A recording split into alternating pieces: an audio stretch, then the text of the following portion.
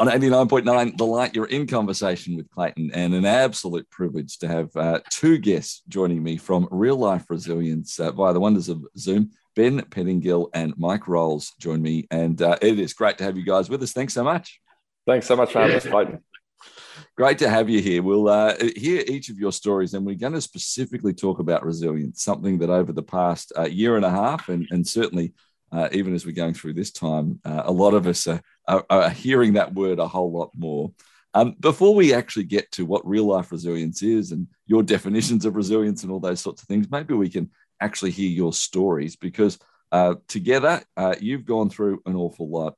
Mike, can we perhaps start with you? What's your story that led you into a place where, well, you and Ben are actually now working together? Can we hear that? Yeah, absolutely. So resilience has certainly been a requirement and a necessity for me in my life. I went through something pretty traumatic when I was 18 years old. I remember I was a mad sportsman, Clayton, growing up. I loved to play any type of sport, whether it was footy, tennis, soccer, cricket, whatever. I was always out and about. Loved running around until all hours. And I loved playing football also. And when I was 18, I played in the Southern Football League down in southeastern suburbs in Hyatt, and I played with a great bunch of guys, but a lot of them were ex-AFL, ex-VFL players that end up like in a scrap heap, and they end up playing out their career when they're sort of mid-30s and stuff. Great guys, but we decided after a pretty successful year in 2001 to go across to Tasmania to celebrate for an end-of-season football trip. And I just couldn't wait. I remember so clearly waking up the morning that I was going off with some mates to have a few days of great fun, celebration, and all that sort of stuff. I remember Mum drove me to a friend's house, one of my teammates' houses, and from there we went across to the airport down to Hobart. And my last memory, funnily enough, was actually just giving my mum a kiss on the cheek and saying goodbye to her. And then I jumped in the car and off we went to the airport. And that was, like I said, last memory that I had. And all of a sudden, it was almost like someone clicked their fingers, and I wake up after a 5.5-week coma back in Melbourne at the Alfred Hospital, and it turns out that I'd breathed in. I'd shared a drink or something, which is quite topical at the moment with everything we're going through. So for some reason, I was, at the end of the season, maybe my immune system was compromised, but I breathed in at the wrong time, and I contracted the deadly meningococcal septicemia. And apparently I went on that trip and I had a fantastic time. From all reports, from all my teammates later on told me that I'd had a great time and everything away. But I'd contracted this awful disease. I was due to fly home at the airport and I was too sick. They said you should probably stay back, and I eventually went from the airport by ambulance back to the Hobart Hospital. And from there, they called my parents after they diagnosed the meningococcal and said, get down to Hobart. Your son's got about 1 hour to live. So they'd sent away a happy, healthy 18-year-old kid. And then, within, what felt like a few days, I was fighting for my life. So I was very, very fortunate to have a great family. They went back. They were all sort of mobilised, went down to Hobart to be with me and be around me. There wasn't a great deal that they could do. The sepsis had taken hold. I had pretty significant internal and external damage. And I think we've got a very, very close family friend, Father Gerald, his name is, down at Hope, is the chaplain at Royal Hobart Hospital. And he gave me the prayer of the last rites, I think 3 times. And they were sort of expecting around about a 5% chance to pull through. So it was pretty grim, it's fair to say, over that period. And I was asleep. I don't remember any of this sort of stuff, but eventually I sort of pulled through those tougher times, got transferred back to the Alfred Hospital in Melbourne, where they could probably handle my case a little bit better, given how sick I was. And then I woke up, and that wake up was gradual. Obviously, a lot of pain and not knowing where the hell I was or what was going on. And slowly it dawned on me, and slowly I was being told by my parents and doctors and everyone that, of the devastation that this disease had caused and the surgeries that I'd been through while I was asleep. I'd lost my right leg below my knee. I'd lost most of my left foot, which was sort of taken away right at the arch. I had skin grafting all over my legs, where they had to take away the dead tissue, which is what the disease does. It cuts off your blood supply, these sorts of things. And 2 of my fingers on my right hand, that was actually the first thing I noticed when I woke up. I'm thinking, oh, goodness me, like what is going on here? I had a sheet across my waist. And then the internal damage too. I had some pretty significant liver and kidney damage and some bleeds in the brain. And also one of the other things which was totally alien and totally unusual was I couldn't speak or say anything or ask any questions because I had this tracheotomy tube in my neck, which was, keeping me alive, helping me to breathe, these sorts of things. So, like I said, went from happy, healthy, able to do anything I wanted to being in a hospital bed and not being able to lift my head off the pillow. So that change in itself was incredibly difficult to, first of all, comprehend and understand what had happened. And then even the thought of what was life going to be like beyond that was quite terrifying. And I didn't know any answers, and nor did anyone. We weren't sure what the outcomes were going to be. We weren't sure whether or not there was a few touch and go moments when, I had issues with infection and these sorts of things. But finally, when I went after 3 months in the Alfred, I got transferred when I was well enough across to Caulfield General Medical Centre, where I was. That's when my rehab journey began, and it was away from a life and death situation, and it was onto how do you move on from such devastation? And that was where that journey began, and it was an awful start. I remember, being transferred up from the rehab ward up to the amputee ward, and I got to meet some other amputees that I'd never. It was a pretty weird experience being an 18-year-old kid, never having met an amputee. Now I was one, and I was talking to other guys that had come off motorbikes and workplace accidents and these sorts of things. And but to be honest, that experience of meeting other people, even in the early days and connecting, was very valuable, very powerful, and something that I treasure, and something I think that don't think I would have gotten through as well that rehab stage as well as I did without the support and help of those other guys with lived experience. And that was a 3-month journey when I finally, after 6 long months, I was able to go home. And that's when, I guess, life started again, so to speak. We're going to come back and hear the next parts of that in a couple of minutes' time as well, and the next steps that go from there. But Ben, we'd love to hear your story as well. And you've also had a very sort of dramatic, 24-hour period. It certainly felt like that for Mike, and it was literally like that for you. Could you tell your story? Absolutely, Clayton. Absolutely love hearing Mike tell his story time and time again when we speak in schools and speak to a whole range of different audiences. And mine is quite similar, like you say. At 16 years old, I was one of those kids that thought I was cooler than I actually was, sitting right at the back of the classroom and looking at the diagram that the teacher was drawing on the board. Something didn't seem quite right about it. I turned to one of my mates beside me, asking him if he saw the same thing, saying, "Mate, does that diagram on the board, does that look blurry to you?" Because when I was looking at it, I could still see all of the shapes, the colours, the lines that the teacher was drawing, but it just seemed as if it was a tiny little bit hazy, similar to that feeling that we all get when we look at a really bright light or the sun for a few seconds too long. Then when you look away, it just takes that split second to readjust. It's like having that mini headache, that blurry filter over your eyes. It was similar to what I was experiencing in the classroom. I could read my textbook, read the answers that I was writing to the questions. I could read everything on my phone, all good, but something wasn't quite right. And I just had that gut instinct, that intuition that something wasn't quite right. Couldn't put my finger on exactly what it was. So I turned to my parents. Dad was not only my dad growing up, also my best mate, always had great advice. So I thought he'll know what to do in this situation. Gave him a call, explained everything that was happening and said, "Dad, what should we do when everything's a little bit blurry?" He said, "Mate, don't worry about it. It's all good." So perfect advice from Dad. Yep. just take it easy. It's all good. Don't worry about that. But I completely trusted in what he said. Only problem was Dad then called my mum to tell her, fill her in the situation. Her response wasn't quite as relaxed as Dad's. Typical mum, stressing out probably a little bit too much. So all of a sudden, Dad was now under strict instruction from Mum, and we were racing along to the INE Hospital in Melbourne to get it all checked out. Mum met us there and into the emergency department. We had test after test after test done, eventually with the doctors sitting us down and really reassuring us that there was nothing to be worried about. It was inflammation of the optic nerve. I was going to be put on a course of medical steroids over the next month and everything will be absolutely fine.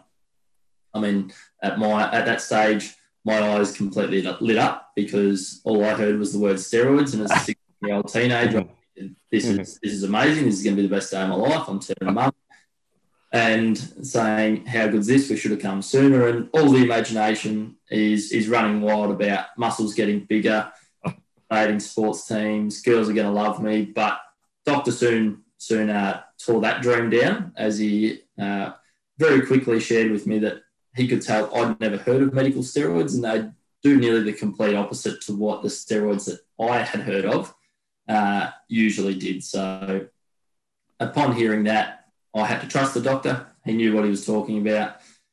So up we went to hospital, up we went to the ward, put in the hospital bed, steroid drip put in my arm, and after saying goodnight to mum and dad and them promising they'd be back first thing in the morning, they left. Nurse came in, closed those bluey green hospital curtains around my bed and said, Ben, it's been a really long day, long night. Close your eyes, try and get some sleep. So I turned the TV off that was hanging on the curtain rail at the end of the bed. I quickly sent a couple of text messages to my mates and gave them the update about the day, said goodnight to the family, my phone on the bedside table, closed my eyes and tried to get some sleep. And the next morning when I woke up, I looked for the first thing that most of us look for these days when we wake up and open our eyes in the morning, which is our phone. I looked at the bedside table beside me for it, but it was gone. I then looked towards the end of the bed where the TV hung the night before on the curtain rail, and it was gone. I was starting to think to myself, what's still here that I definitely know is still here? I was so confused, and I was feeling my hands. I could feel them on the ends of my arms, and I held one hand up in front of my face, laying in bed, and I couldn't even see that. Overnight, I just lost 98% of my eyesight, just like that. Now, as you can imagine, when the doctors found out, they grew more and more concerned. They did a lot more testing over the next 2 weeks, and we got taken back into hospital, sat down with the doctor where they delivered the news that it wasn't just an inflammation of the optic nerve like they originally thought. It was a rare genetic syndrome called Leber's. It was incurable. And I was sat down and told that, unfortunately, it could not be fixed and I was going to be blind for life. So, as you can imagine, that originally crushed all my childhood hopes and dreams in an instant. Yeah. I was going to limit my potential, limit what I could achieve, the relationships I could have, so many different aspects of my life. And I suppose this is where it comes to what was really needed in that instance, which was resilience. And that's what Mike and I are really proud to talk about and share the lessons that we learnt through the adversity that we've faced to schools all around the country and specifically in Victoria now. Yeah. We're going to be back in a couple of moments' time as we talk more about that. There's a whole host of both Mike and Ben's story that we're going to chat through, including some of the remarkable things they've achieved. But I think their biggest achievement is to make sure that they are helping so many others understand what this resilience is actually all about. And we're going to talk about that more next here on 89.9 The Light. In conversation with Clayton. On 89.9 The Light, you're in conversation with Clayton. And from Real Life Resilience, we've got Mike Rolls and Ben Pettingill with me. We've been hearing their story already, how, in essence, for both of them, in just a moment, their lives completely changed. We've been hearing with Mike had meningococcal, ended up having to be in an induced coma for 5.5 weeks, had amputations occurring. For Ben, it was losing his eyesight overnight. Quite literally overnight. And suddenly their worlds were changed at the ages of 18 and 16. And you know, there's huge changes if that happens when you're 50 or 60, but to have it in this time as teenagers just sort of starting in life is quite remarkable. Ben, let's just stay with your story a bit more. You know, you said that you thought, hey, look, this is going to mean that my life's going to sort of finish. All of the hopes and the dreams and the things that I wanted to do are gone. It hasn't meant that, because you've actually been able to go and achieve so much and experience so much, haven't you? And I know that's how you look at it too, right? Yeah, I do. I get asked quite a lot when speaking with Mike, if I could go back and change what happened, would I? And that's such a tough question, but the answer, honestly, is no. And the reason it's no is because when we go through challenges, so many opportunities arise and so many opportunities came my way despite losing my eyesight, such as competing in obstacle course races and being one of the first blind people in the world to ever do so, water ski racing, crossing the Kokoda track twice, and now going on to get married and expecting our first baby in October. It's those sort of opportunities that have come my way that I don't think half of them would have come my way in the way that they have and in the manner that they have if I hadn't lost my eyesight. So, I mean, it's not just that they come and they're easy to achieve and they're all of a sudden ticked off. There's definitely an element of doing things differently despite not being able to see and not letting my situation dictate what I can and can't achieve, really embracing and taking ownership of the challenge, I think is one of the keys to having achieved some of those things that when I first lost my eyesight, Clayton, to be honest, I thought all of those things that I've just reeled off were going to be impossible. That voice that's inside all of our heads that can get pretty negative and nasty, if we're honest about it. That voice was saying, Ben, you're not going to be able to achieve anything in sport. You're not going to be able to travel the world. You're not going to be able to travel independently, let alone meet someone that loves you, get married or have kids. And to be able to say and sit here today and say that I've not only ticked off some pretty incredible achievements that I'm super proud of, but to be able to do that despite not being able to see, I think, is really testament to a couple of things. And the first two things I put it down to is being able to take ownership of my own situation, but also lean on the support of people around me. There's no way I could have achieved half of those things without the support of family, friends, great mates like Mike, people to lean on when you have those moments that you doubt yourself, because we all do. And such a key part of resilience and building resilience in ourselves is having the support of people to lean on, because there's plenty of times, whether it was on the Kokoda track or before jumping in the water to ski in the Southern 80, that I was thinking to myself, Ben, this is ridiculous. You can't halfway through the middle of the jungle. This is stupid. You've fallen over 86,000 times. And it's in those moments that you've got the support of some of your closest people that you trust the most that can pick you up and say, Ben, we're in this together. The fact that you're blind, that's something that we can't control. Let's focus on what we can control. Let's put our time and energy into that, and let's take one step at a time, keep going forward, and we're going to get closer to the finish line and further away from where we started. So, yeah, definitely a life that at 15, 16, if you had said, Ben, this is what the next 10 years is going to look like, I'd say, surely you're dreaming. But, yeah, it's been a wild ride. It's been a roller coaster, but I've loved every minute of it at the same time. Wouldn't change it. Yeah, it's great. Mike, similarly, there's things for you that I would imagine when, you woke up in that hospital bed and realised all these things that had occurred to you while you'd been in this coma and what life was now going to be. You thought, well, I'm not going to be able to achieve that. But there's been great achievements for you too. Could you share a few? Yeah, I every time I hear Benny speak, I'm like, it's almost ridiculous how common and how similar our stories, the common themes that arise throughout the story. I had the same thing, so I was devastated, it's fair to say, and I wasn't in a great headspace. And I think one word that I think Ben and I can relate to, and I can in particular in those early days, I was in a why me mentality. And I think we all go through those why me moments every single day, or whether it's a small or a large problem. And I don't really think that there was a situation that I could just snap out of that. Ben mentioned support. Support was just such a massive thing in those early days, not just from the family, but from all the medical professionals that were helping me to get through that and to try and keep me up when all I wanted to do was, I guess, wrap my head in the pillow and have a bit of a cry sometimes. But then eventually I was able to have a couple of really, I guess, pivotal moments where I had to make a decision. I think we all need to make a decision when it comes to facing adversity and facing those tougher times in life. We can continue to exist, in a bit of a denial or a resistance phase where we're just pushing everything away and don't want to accept reality. And again, Ben mentioned that word ownership, which is a real key pillar of what we speak about.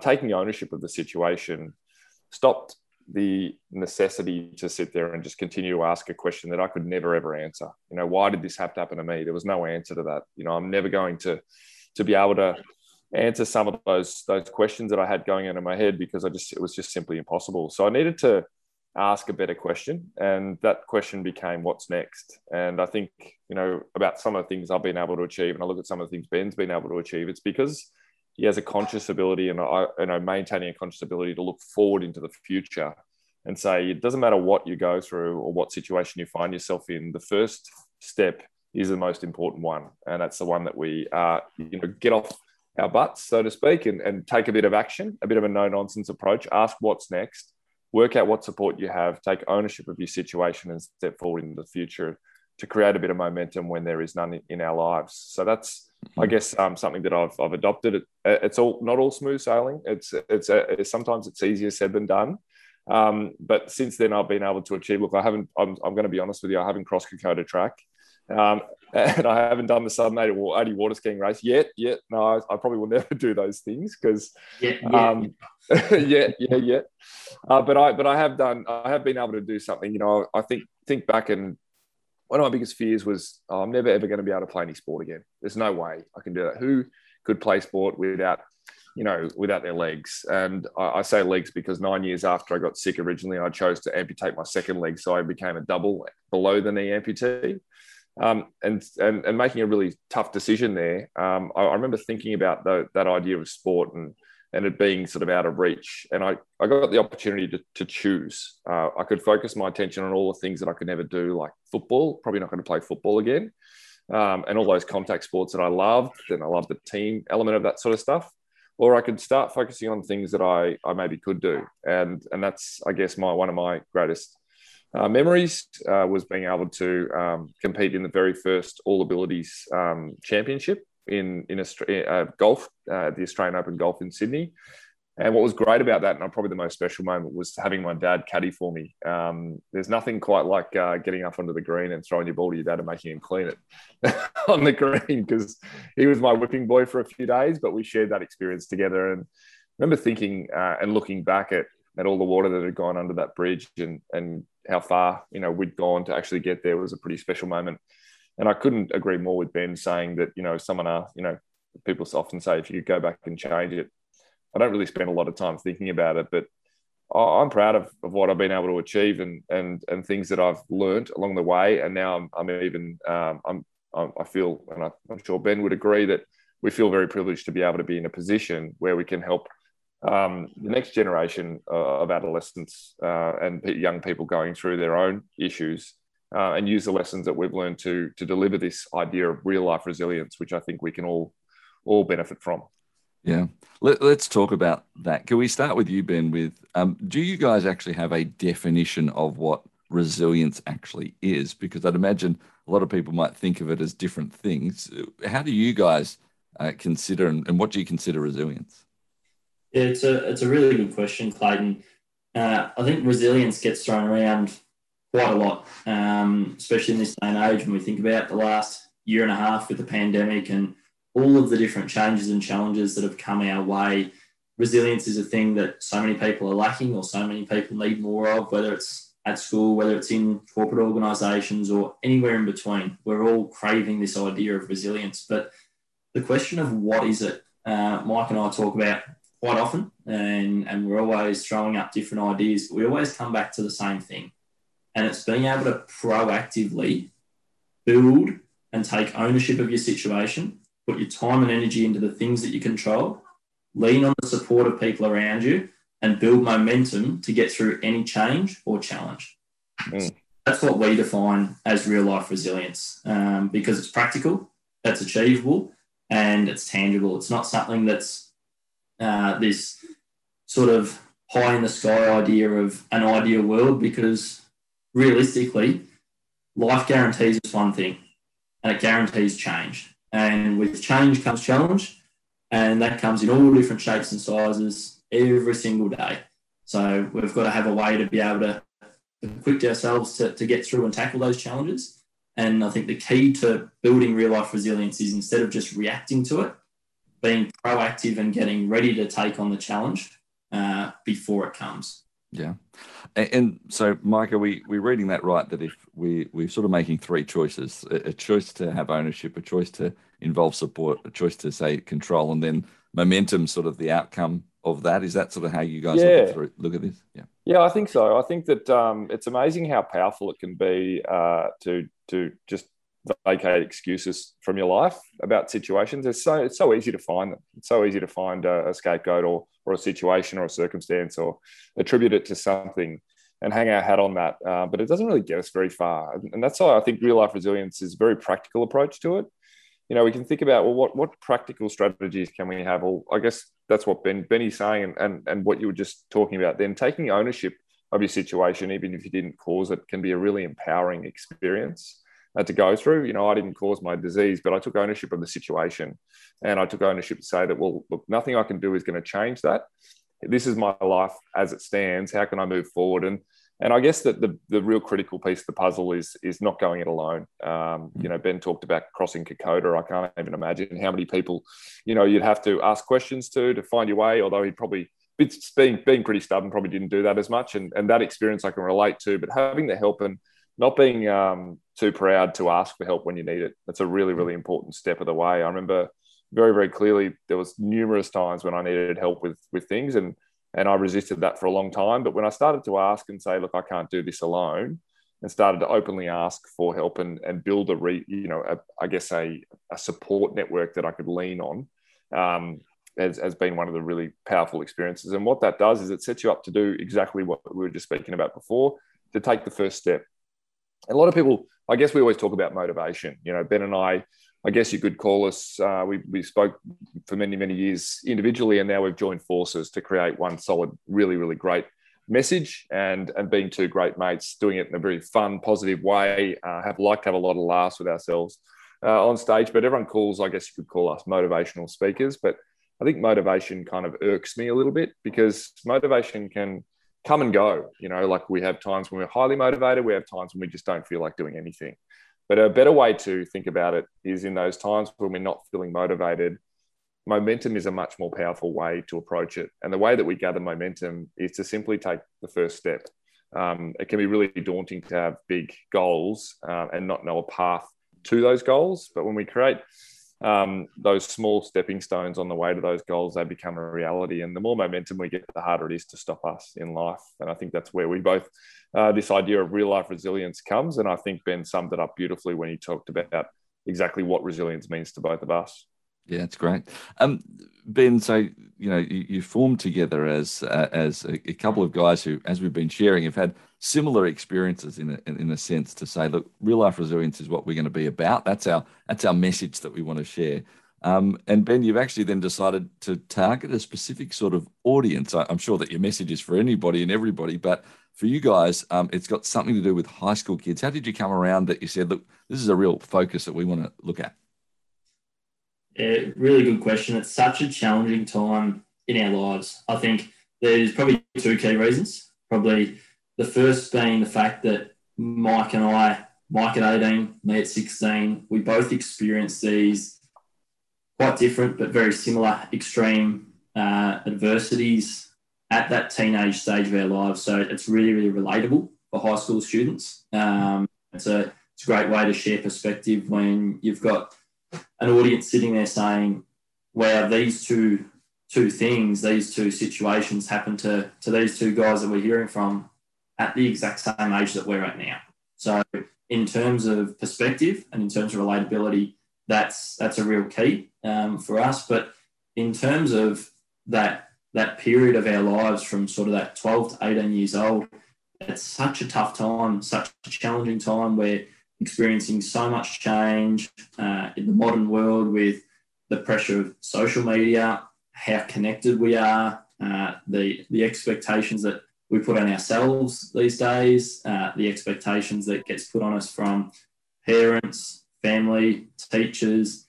There's so much added pressure that doesn't need to be there. And I think Mike and I in Real Life Resilience, we come in to simplify all that, to strip away all the noise, to strip away all of the hype and the pressure and really break down sort of the key steps that students and young people can take in their own lives to really be in control of their own destiny. Yeah. Really, really passionate about. We absolutely love doing it, and it's such an impressionable time in young people's lives that the more tools and strategies and stories that they can be exposed to, hear, relate to, and connect to, it's going to help them get through all of those changes and challenges they're experiencing in that period of their lives, and really set them up for a really strong future. Yeah. And is there a way that you measure the win, I suppose, Ben? Like, is there a way to measure that you go, look, we know we're having that difference? Or is it the fact that you just, actually sharing the stories, as you said, that's actually part of what the win is? Sharing the stories, definitely, for us, our stories are just a tool. So it's hearing their stories coming back to us. And great. We're always strong on receiving feedback. So all the students that we work with, they'll fill in surveys, and quite a lot of the schools that we work with, Clayton, we work with year on year on year. So we're being able to go back and then measure the impact, not just over the single day visit that we've gone to that school, but then we might run a year-long program with the school when we have multiple touch points with a certain year level. So it's really important to measure the growth and the impact in certain students and groups of students over that period of time. But then going back and seeing the change and growth year on year in different year groups, different school groups, different individuals. And when you can go to schools and hear conversations and have conversations with people in the audience and young people afterwards coming up to us and saying, look, before today, I was really struggling with anxiety. I was struggling with my mental health. I had no self-belief, no self-confidence, really low self-worth. But after hearing both of your stories today and some of your tools, I actually have a lot more belief in myself that maybe I can achieve that dream that I've been too scared to share. And they share that with us. And to us, that's the impact. That makes it all worthwhile for us. Yeah, it's great. Mike, I wanted to ask you a specific question. You sort of touched on it briefly as you told your story as well. But both of you had these moments where resilience was, I suppose, put on you. You're either going to accept it or you weren't going to accept it in your story. But then you said there was 9 years past, and you chose to then amputate a part of your leg that was effectively in a way, wasn't doing much, but it was a part of what it was from the past. Like, this is how I looked at your story. And there was this sort of chosen resilience to get rid of something to allow something going forward. Can you just take us through, because I'd imagine, I mean, I don't have that experience clearly, but to actually choose to do that, it seems like a mega choice of resilience in a way. Yep. Yeah, look, I'd say absolutely. It was, when we think about what we're talking about in schools and the messages we pass along, and that's the ultimate form of ownership was to, I guess, choose to amputate a part of your body against probably some advice of doctors that probably said that wasn't the best path to go down. But 9 years I spent dealing with a leg that was just, no good. To be honest, it was causing pain. It would break down all the time. I used to have to dress it every second day, and I kind of put up with it. And I think that is the message that people, really resonate with. Obviously, when you're talking about things in our lives that we keep there that we don't necessarily need or don't necessarily add value to us, but we keep there anyway. And that's where the decision came from. I literally made a list and I weighed up the pros and cons of this leg. And the only con to not taking action with that leg was I won't have to go to hospital. That was the only con. Like if I did nothing, the only benefit of doing nothing was the fact that I would avoid going into hospital again. So the list of benefits to having a leg that was now, same as my other side, I could wear a leg on it. I'd be in less pain. There was no wound to deal with anymore. The list of benefits for that were endless. But I was just being, stuck on that one point of, I can avoid hospital and that situation. And it was an awful thing to do and to go through, but it was the best decision that I've ever made in my life. And that was about taking ownership. And as we said, ownership goes into support. And the reason why support's so important, if you think about the audience that we've chosen to speak to, 1 in 4 adolescents has a mental illness. It's the numbers are quite significant. And then the other thing that we, things that stick out from the Black Dog Institute and those sorts of things is 65% of adolescents that don't seek support when they are struggling.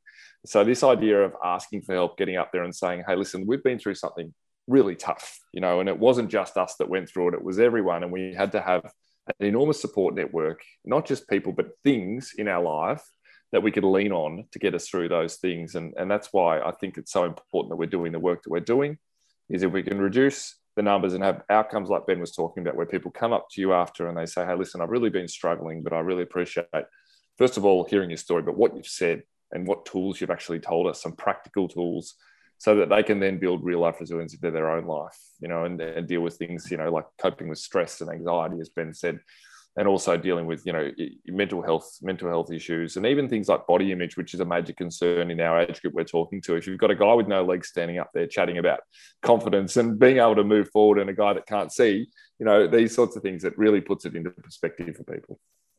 Yeah. Ben, I love the fact that, as you guys are talking about this ownership, support, the choice of control and the momentum are things that we can apply. Generally, all of us can apply it to our lives in incredible ways. And I love how you guys have highlighted that.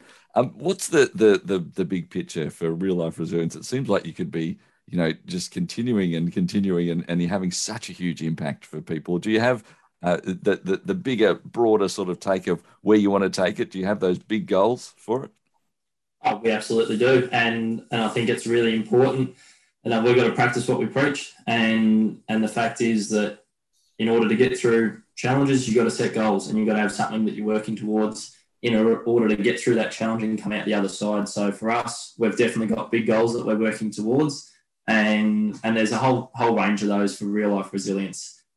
I mean, I can start with the fact that we want to be speaking both face-to-face and running online programs in so many schools, not only just around Victoria, but around Australia. We're getting more and more into running community tours. So we're actually going and visiting specific areas. So we've got one coming up later in the year where we'll be heading down to Gippsland and into bushfire-affected areas from the Black Summer fires that I was actually stuck down in Mallacoota for a couple of years ago. And we're going to head down there, speak to all of the schools in the area and really hit the community as a whole, because I think when we can go to one school and we can visit there and we can say, right, we've done our thing and we're off. But going to a whole community that's so interconnected, I think is such a really important part, because not only are we hitting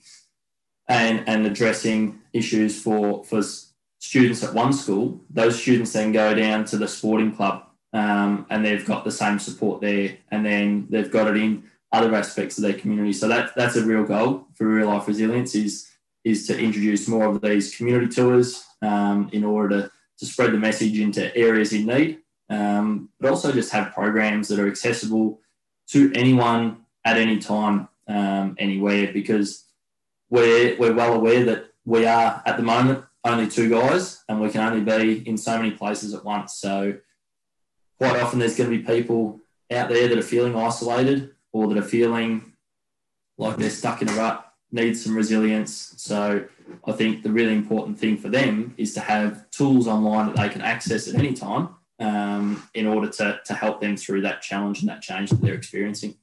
Man, it's just wonderful. Look, I am, completely convinced that you guys are just going to keep going and going and going, and the impact is huge. And I know that during this time specifically, for each of us as we're listening and all that we're going through, to take that moment and say, all right, like you guys have been mentioning, we can't necessarily change the circumstance that we're in terms of what might be given to us, but we can take ownership of our circumstance. Then we can look for those support around us, that control, and then start that momentum. I think that's a remarkable tool, and your stories are just so powerful. Thank you so much, Mike and Ben, for your time today. We wish you all the best in the birth of that little one coming later in the year as well, Ben. So thank you both for your time today. Our pleasure. Appreciate that. Thanks for having us. From Real Life Resilience, Mike Rolls, Ben Pettingill, my guests. They're incredible, aren't they? Here on 89.9 The Light.